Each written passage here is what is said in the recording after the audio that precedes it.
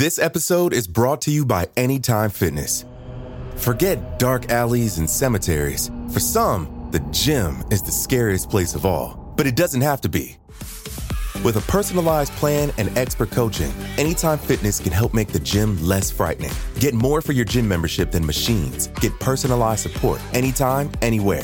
Visit AnytimeFitness.com to try it for free today. Terms, conditions, and restrictions apply. See website for details.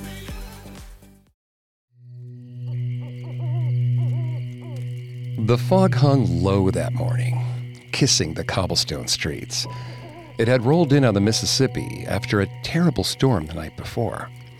A haze now lay over the Crescent City, the city of New Orleans. As the legend goes, the storm brought something with it. They say an angel of death came in the night, shrouded in darkness. And in its wake, left behind a scene of carnage, so unspeakable that it churned to the stomach of even the most hardened soul. The port was already bustling with merchants and tradesmen. You could hear the steam engines as they whirred down the harbor. But nearby, in the French Quarter, things were still. The world was not yet awake. The residents of Dauphine Street could not have prepared themselves for the terror that daylight would reveal. It was a neighbor, out on an early morning stroll, who discovered it.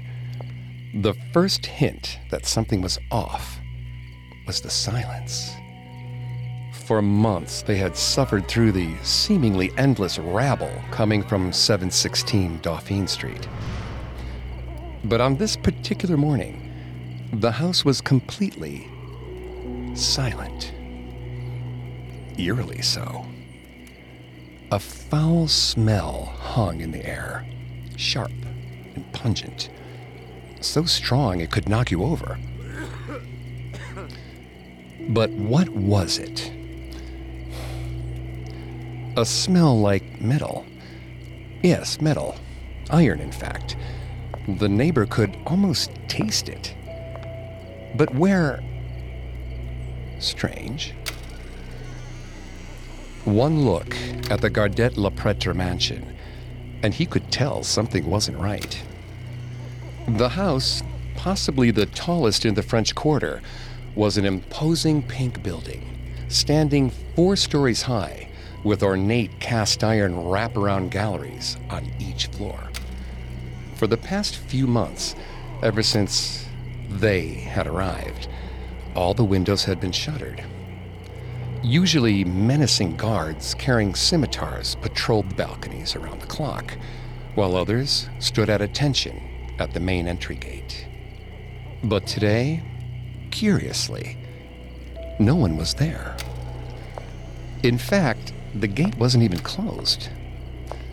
Typically, chains were wrapped around the handles, held together by a giant padlock. But now, the chains hung loose, banging in the wind against the heavy door. As the neighbor drew near to investigate, he stepped in something sticky, something black. Tar? No. He bent down to get a better look. On closer inspection, he could see it was actually a dark red. A horrible realization washed over him. Flowing from under the door was a river of blood.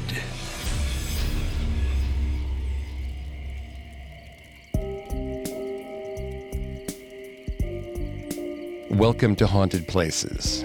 I'm Greg Polson. Every Thursday, I take you to the scariest, eeriest, most haunted, real places on Earth. This week, join me on a supernatural journey to the Gardet-La-Pretre mansion in New Orleans, or as it is more commonly known, the Sultan's Palace, and discover why, to this day, it's haunted. If you can't get enough haunted places, don't forget to subscribe. You can find us on your favorite podcast directory. as well as on Facebook and Instagram at Parcast, and on Twitter at Parcast Network. If you like what you hear, we'd really appreciate a 5-star review. New Orleans, the Big Easy. Walk the streets and you'll see a town unstuck from time.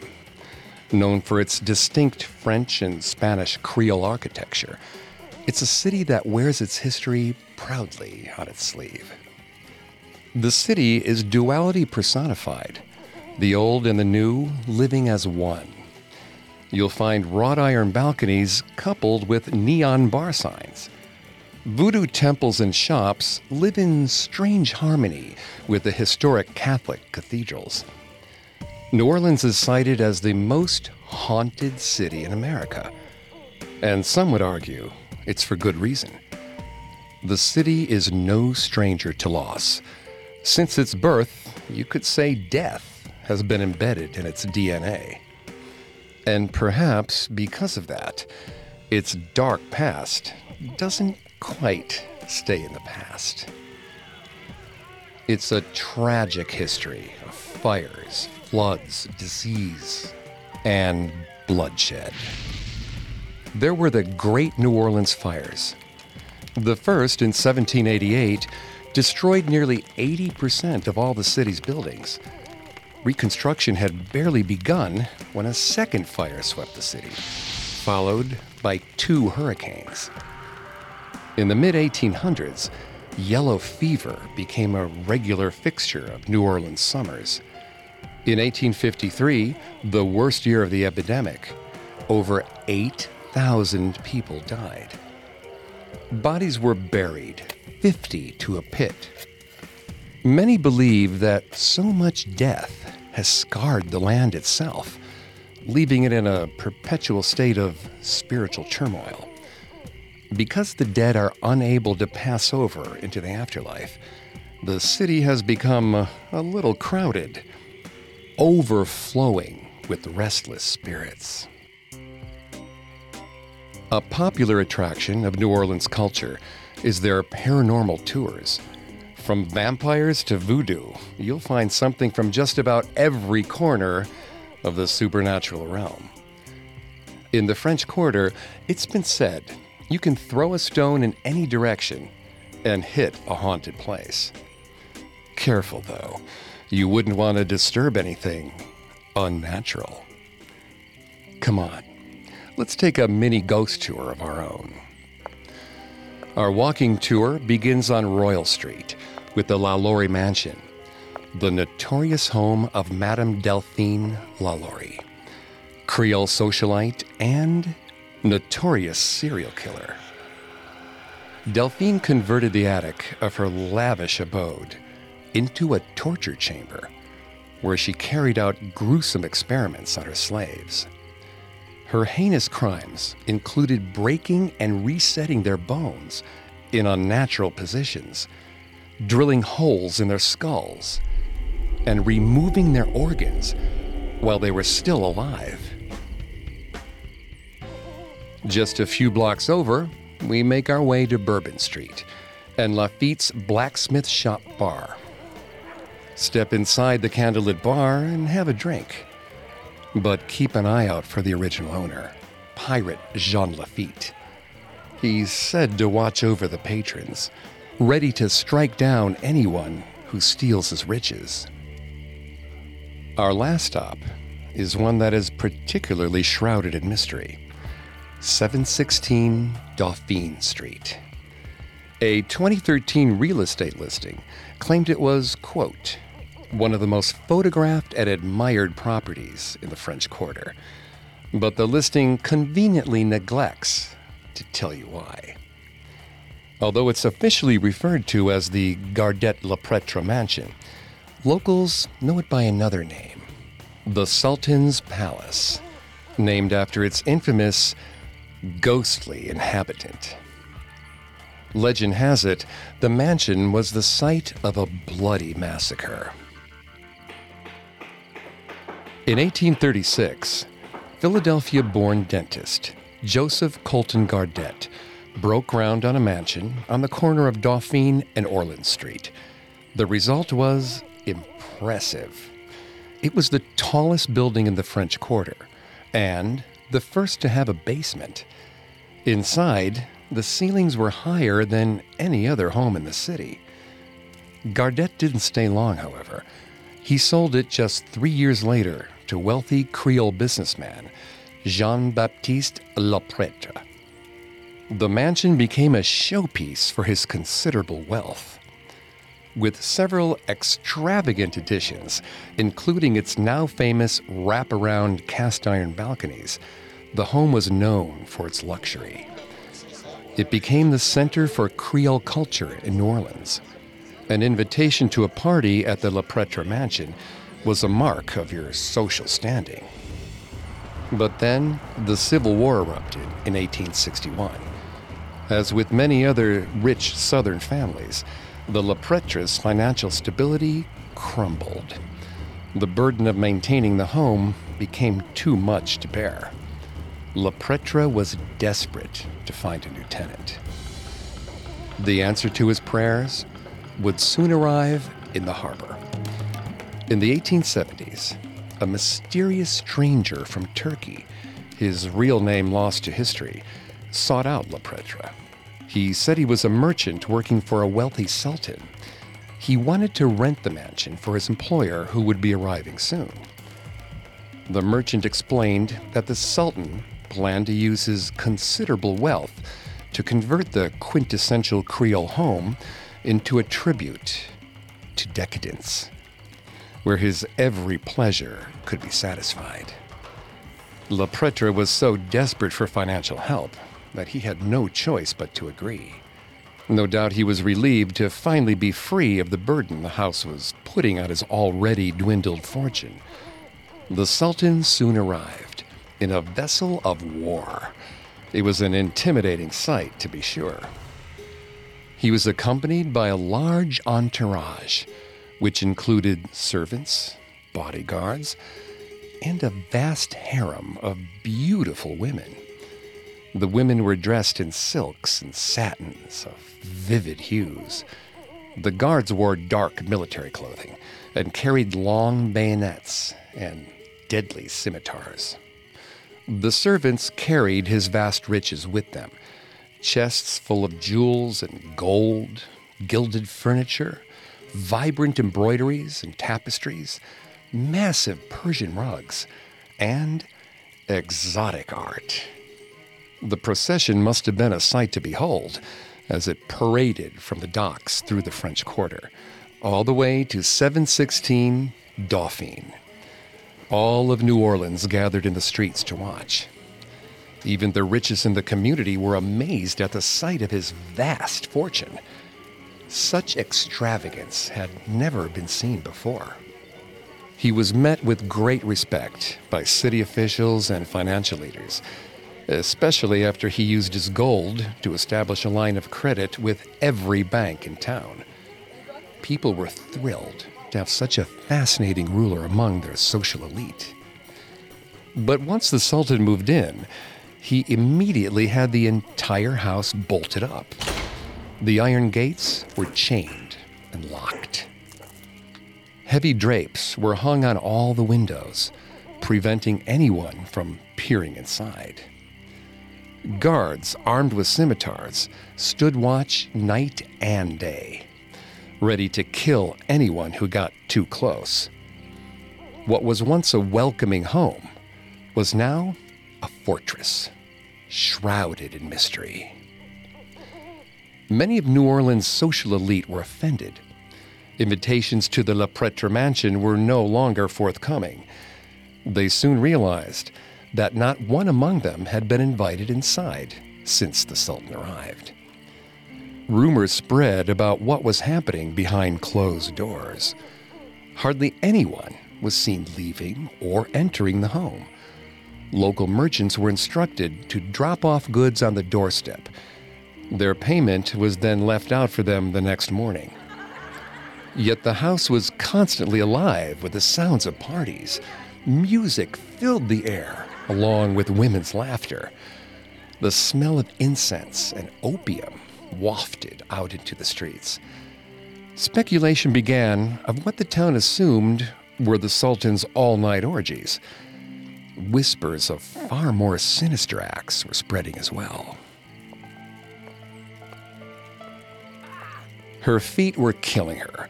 It had been another long night doling out drinks to glassy-eyed drunks down at the bar. She'd become deft at bobbing and weaving through the sea of intoxicated patrons and deflecting their unwanted attention.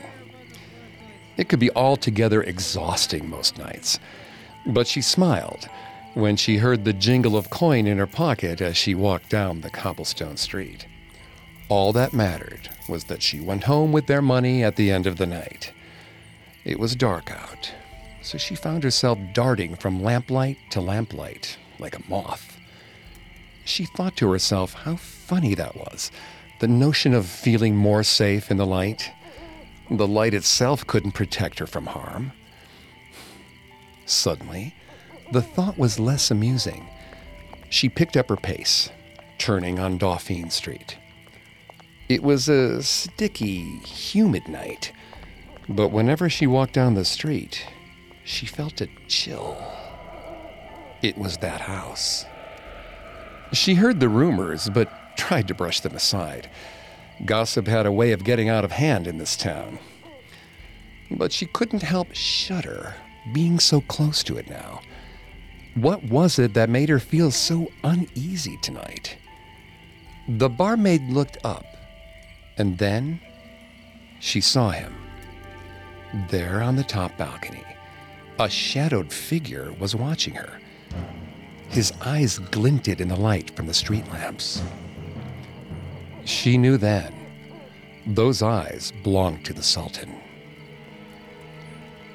It took everything in her to break his hypnotic gaze. She started to run. She was so close to home now. She just had to make it to her front door. She saw it, the front door. She knew if she could just reach it, she'd be safe. But what was that sound? She turned. He was so tall that she ran directly into her pursuer's chest.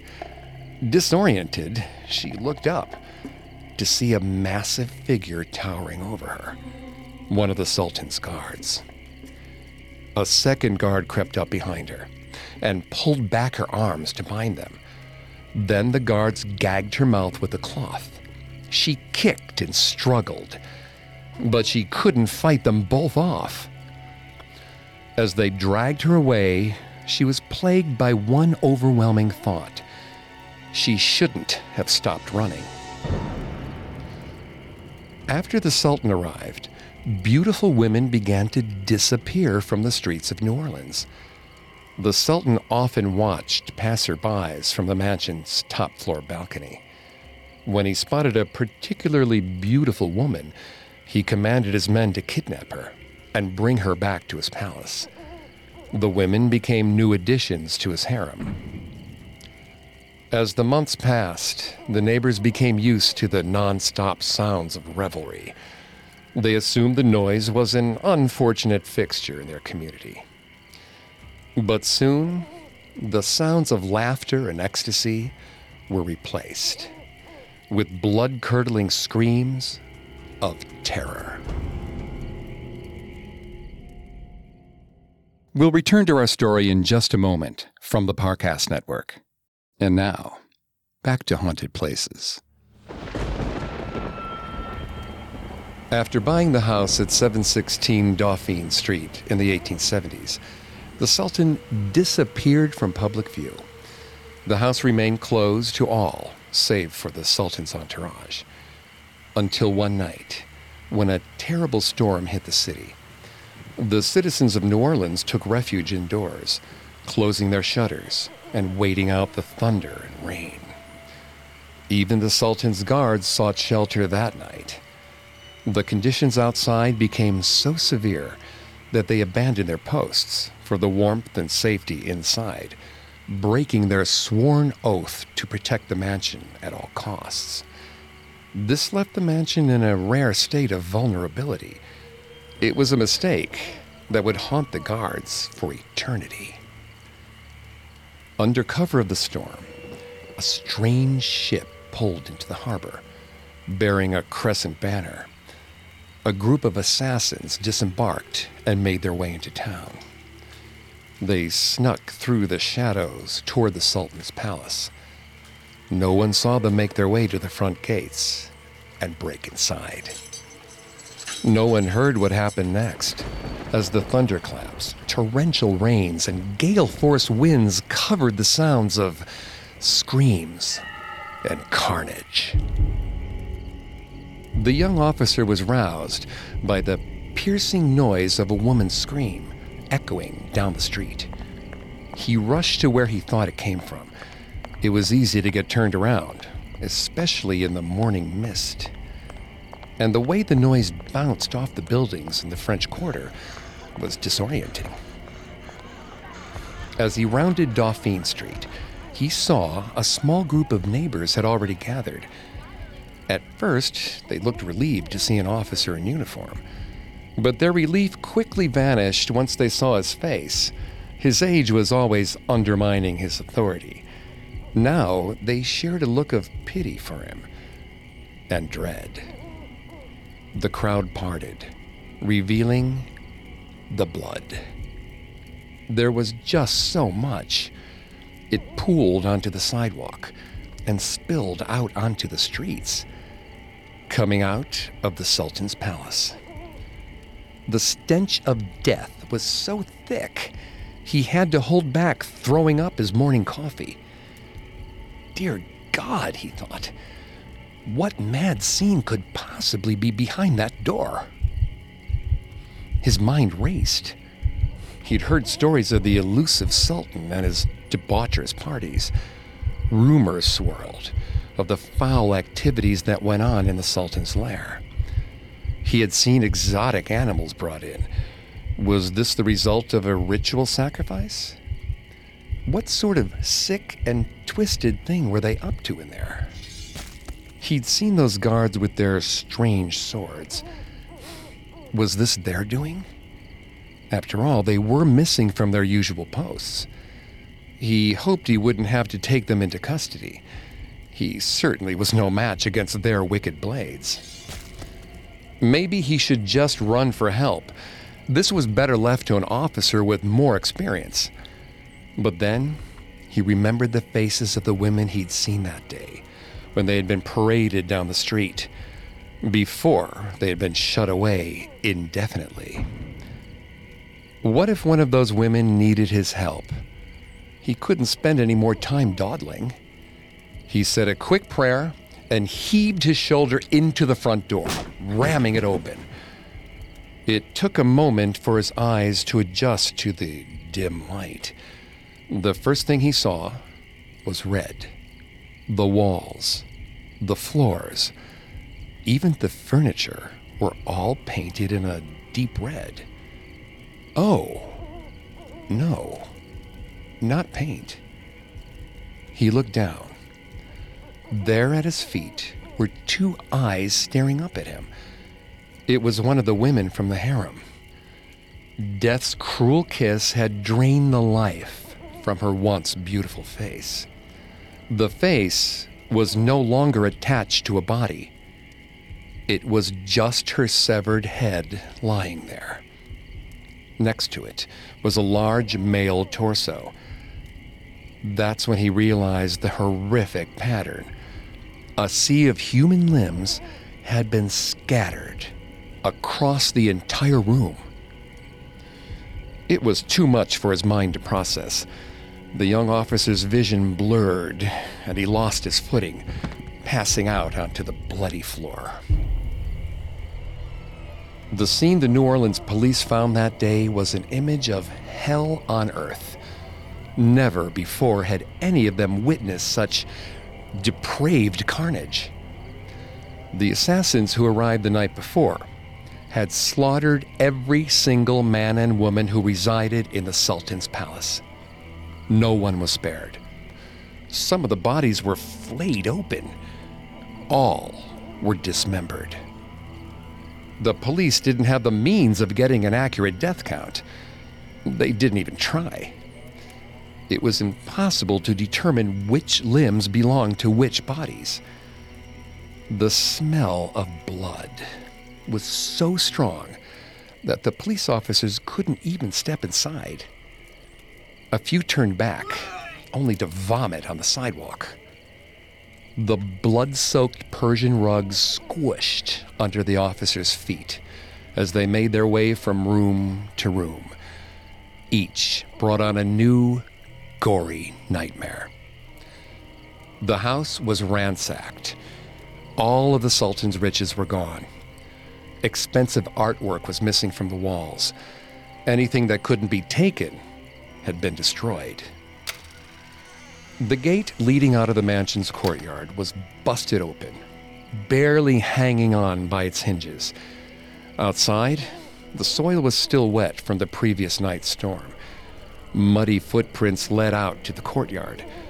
The trail ended in signs of a struggle. From what the police could tell, several large men had dragged someone, kicking and screaming through the mud.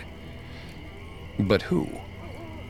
The police searched everywhere, but no body was found. As they were heading back inside, one of the officers noticed something peculiar in the distance. It looked like a leather glove sticking out of the ground. When he drew closer to inspect it, the horrifying realization set in. It wasn't a glove. It was a human hand. The officers dug up the newly created grave and discovered the body of the Sultan himself. Apparently, the assassins had reserved a different hellish death for the royal. His face was contorted in abject terror. His body had been tortured for what must have been hours. The officers wondered if he was forced to watch as his guards and harem were all slaughtered in front of him. The medical examiner soon confirmed that the Sultan was the last to die. After slaughtering his entire entourage, the assassins must have thrown the Sultan into a freshly dug hole and shoveled heavy mud on top of him, burying him in the makeshift grave, alive. There was mud caked under the dead man's fingernails, and the last few minutes of the Sultan's life were a nightmare as he clawed his way out of his makeshift grave. With his last breath, his hand finally broke the surface, but it was in vain. He suffocated to death, choking on the soil from his own grave. The assassins placed a message over his body, scrawled on paper. It read, "The justice of heaven is satisfied, and the date tree shall grow on the traitor's tomb." The police, out of their depths, were left with no leads. The mysterious ship that had arrived in the harbor the night before was now long gone. None of the neighbors heard or saw anything, or if they did, perhaps they were too frightened to speak. Rumors spread rapidly through the town about the Sultan's tragic end. It seemed everyone had his or her own theory. The most prominent was that the Sultan was actually the brother of a sultan.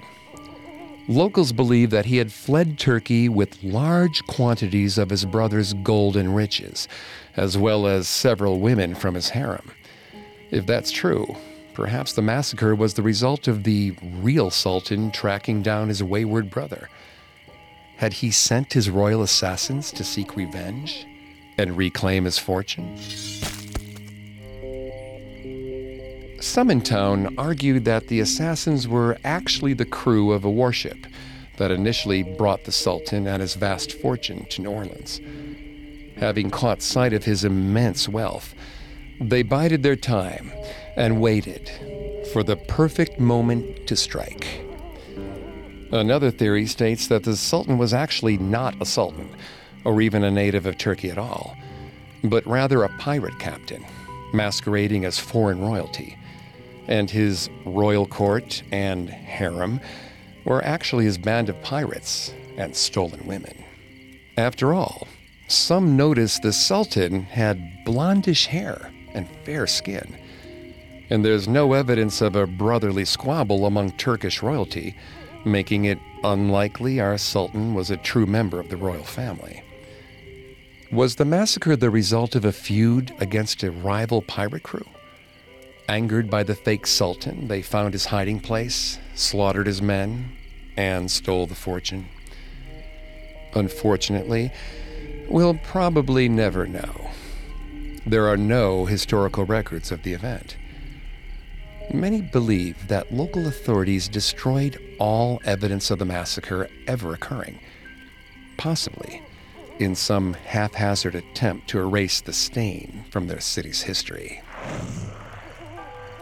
In 1878, not long after the massacre, the Citizens Bank of New Orleans foreclosed on the mansion. No doubt this was embarrassing for Le Pretre, the bitter irony being that he had been a founding member and had even helped form it in his own parlor. The era of decadence of the Le Pretre mansion had ended. But at what cost? What began as a celebration of Creole culture and life was now a mausoleum. We'll return to our story in just a moment. And now, back to our story.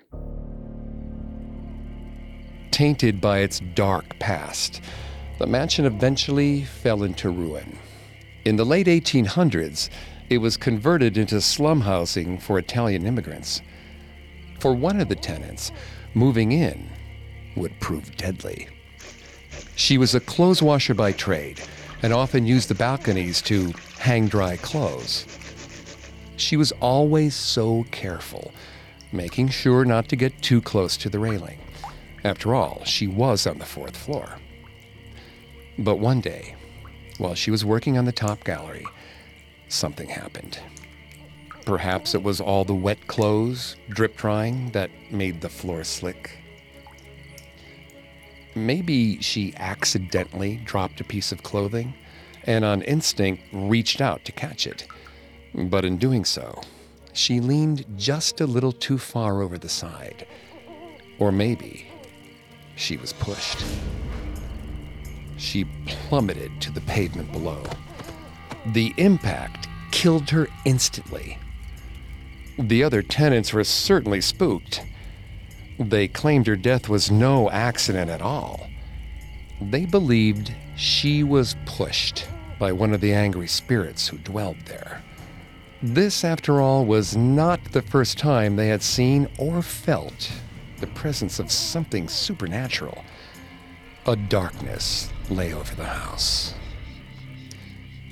Was the woman killed by the spirit of one of the Sultan's guards after failing to keep his watch on the night of the massacre?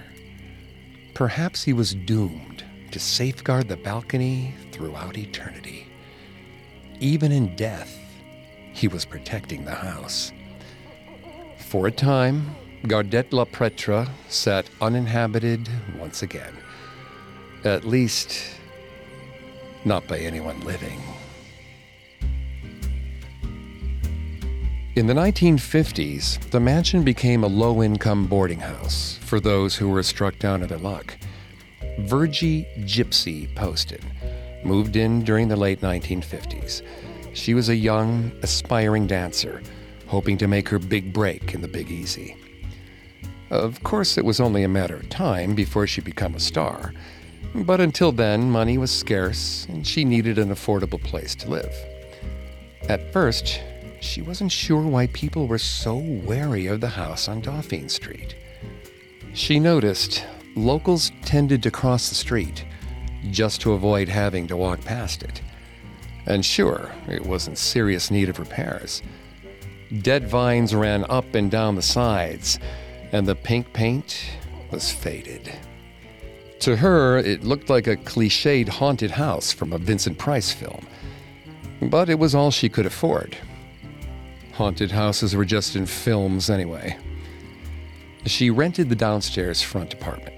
2 bedrooms. Not bad, considering how cheap the rent was. The high ceilings and worn-down features hinted it was once a nice place to live, but those days were long gone. She kept her door locked. The neighborhood was a little rough, and she didn't exactly feel safe.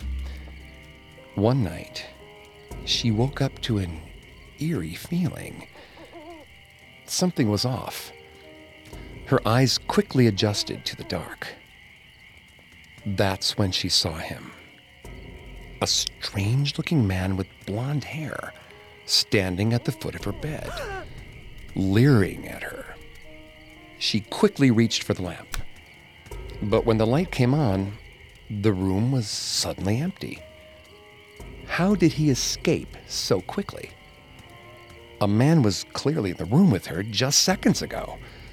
Now, nothing. She searched the entire apartment and even checked the front door. Still locked. She tried to convince herself that it was only a hallucination, a waking nightmare. After all, it was impossible for anyone to get in and out so quickly without her noticing. Reassured by reason, she drifted back to sleep. But the next night came, and with it, that same eerie feeling. She awoke and found the man standing at the edge of her bed, watching her. She blinked several times, thinking her eyes were playing tricks on her. But when she reopened them, he was still there. He started moving toward her side of the bed. He reached out for her. She panicked and switched the lamp on, this time never taking her eyes off him. Once again, he disappeared. Thoroughly spooked, she decided that from now on she wasn't going to risk it. She abandoned her things and temporarily moved in with a girlfriend until she could find a new apartment. She still wasn't sure she had seen a ghost. Perhaps it was a local creeper who somehow found a way to access her apartment. There must have been a rational explanation. But then, Virgie chanced upon a local newspaper article about the legend of the Sultan's palace. Reading the gruesome details made her stomach churn. She was shocked to discover that the palace in the story was actually her boarding house. The article even gave a description of the Sultan, an imposing figure with blonde hair. Could it be? Was this describing the man she saw in her apartment? The article also mentioned that he kidnapped women off the streets to add to his harem. Is that why he was staring at her? Was he sizing her up? A shudder ran through her entire body. There was no way she was ever going to spend another night in that cursed place. Who knew what the spirit had in store for her next? She and her girlfriend went over to the apartment and gathered her things. They managed to get everything out without incident, but as she stood in the doorway, locking up one last time, they suddenly heard a blood-curdling scream coming from the inky darkness at the top of the staircase. The 2 women froze in fear. The scream ended in a horrific gurgle, as if someone slit the victim's throat. With this, they both ran for their lives out onto the city streets, never to return. To this day, the Sultan is one of New Orleans' most famous ghosts. No haunted tour is complete without a stop at his infamous palace. People claim to have seen him standing at one of the windows, peering down. Of course, he's particularly fond of the beautiful women that pass by. Even from the sidewalk, people have heard faint music in the air, along with the distant sounds of revelry, laughter, coupled with the sounds of ecstasy. Often, the thick scent of incense can be made out, even when no one is burning any. Residents are said to have seen members of the Sultan's entourage wandering the halls. The spirits are known to move freely from room to room, with little regard for their current occupants.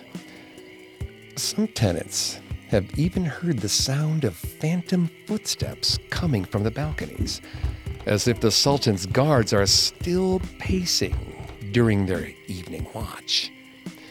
Other times, they reported the sound of frantic running down the hallways, desperate souls fleeing the attack of an assassin. And on nights when a particularly bad storm hits, disembodied screams have been heard echoing through the halls, as if the tortured spirits are reliving their slaughter all over again. One tenant moved into the building with his dog. The animal, which never had problems before, had become unusually skittish after the move. He refused to step foot in the living room unless his owner physically carried him in. One day, the man recalled going downstairs to the laundry room in the basement. His dog was again behaving strangely, growling at something unseen on the staircase. He called out to his dog, trying to calm him, but the dog wasn't listening. Something, or someone, was commanding the pet's attention. The dog flattened his ears, clearly frightened. Suddenly, the man watched as his dog was violently shoved down the stairs by an unseen attacker. The dog was thankfully okay, but he and his owner were both naturally shaken. After the incident, the dog refused to enter the basement ever again. One commonality among the many hauntings is that the Sultan targets women. Virgie Poston was not the only woman to find herself in the Sultan's gaze.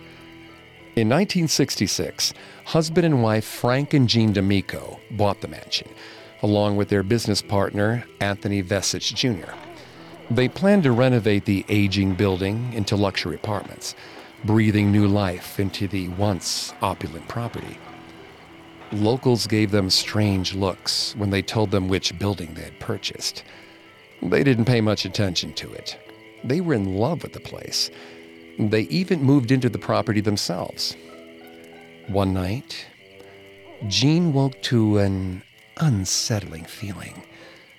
There, at the foot of her bed, she saw him. A man was staring at her, a hungry look in his eyes. Jean became a believer that night. As far as she's concerned, the spirit of the Sultan still roams the halls, looking for more women to add to his harem. In 2013, the mansion was sold once again. The new owner is skeptical of all the legends surrounding the property. She claims that none of her tenants have ever moved out because of a ghost. But she does admit to one thing. Keys often go missing in the building. Could it be the ghosts of the Sultan's guards, desperately trying to lock up before it's too late?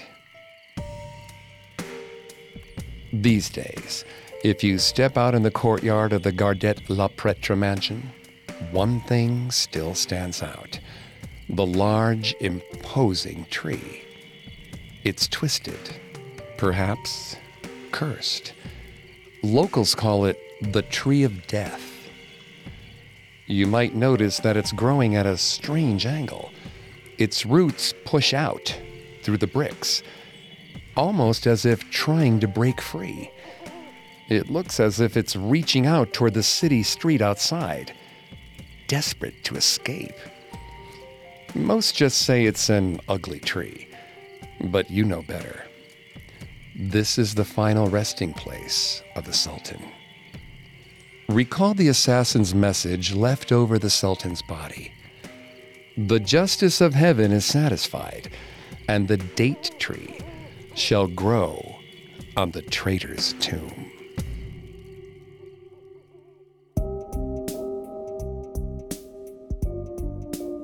Thanks for listening to Haunted Places. Don't forget to subscribe to Haunted Places on Apple Podcasts, TuneIn, Google Play, Stitcher, Spotify, or any other podcast directory. If you like what you hear, please leave a 5-star review or tell us what you think on social media. We're on Facebook and Instagram as @Parcast and Twitter @Parcast Network. It seems simple, but it really helps our show. A new episode comes out every Thursday. We'll see you next time. Haunted Places was created by Max Cutler. It is a production of Cutler Media and is part of the Parcast Network. It's produced by Max and Ron Cutler. Sound design by Ron Shapiro, with production assistance by Maggie Admire and Carly Madden. Haunted Places is written by Brandon Botta and Casey Tillett Botta. I'm Greg Polson.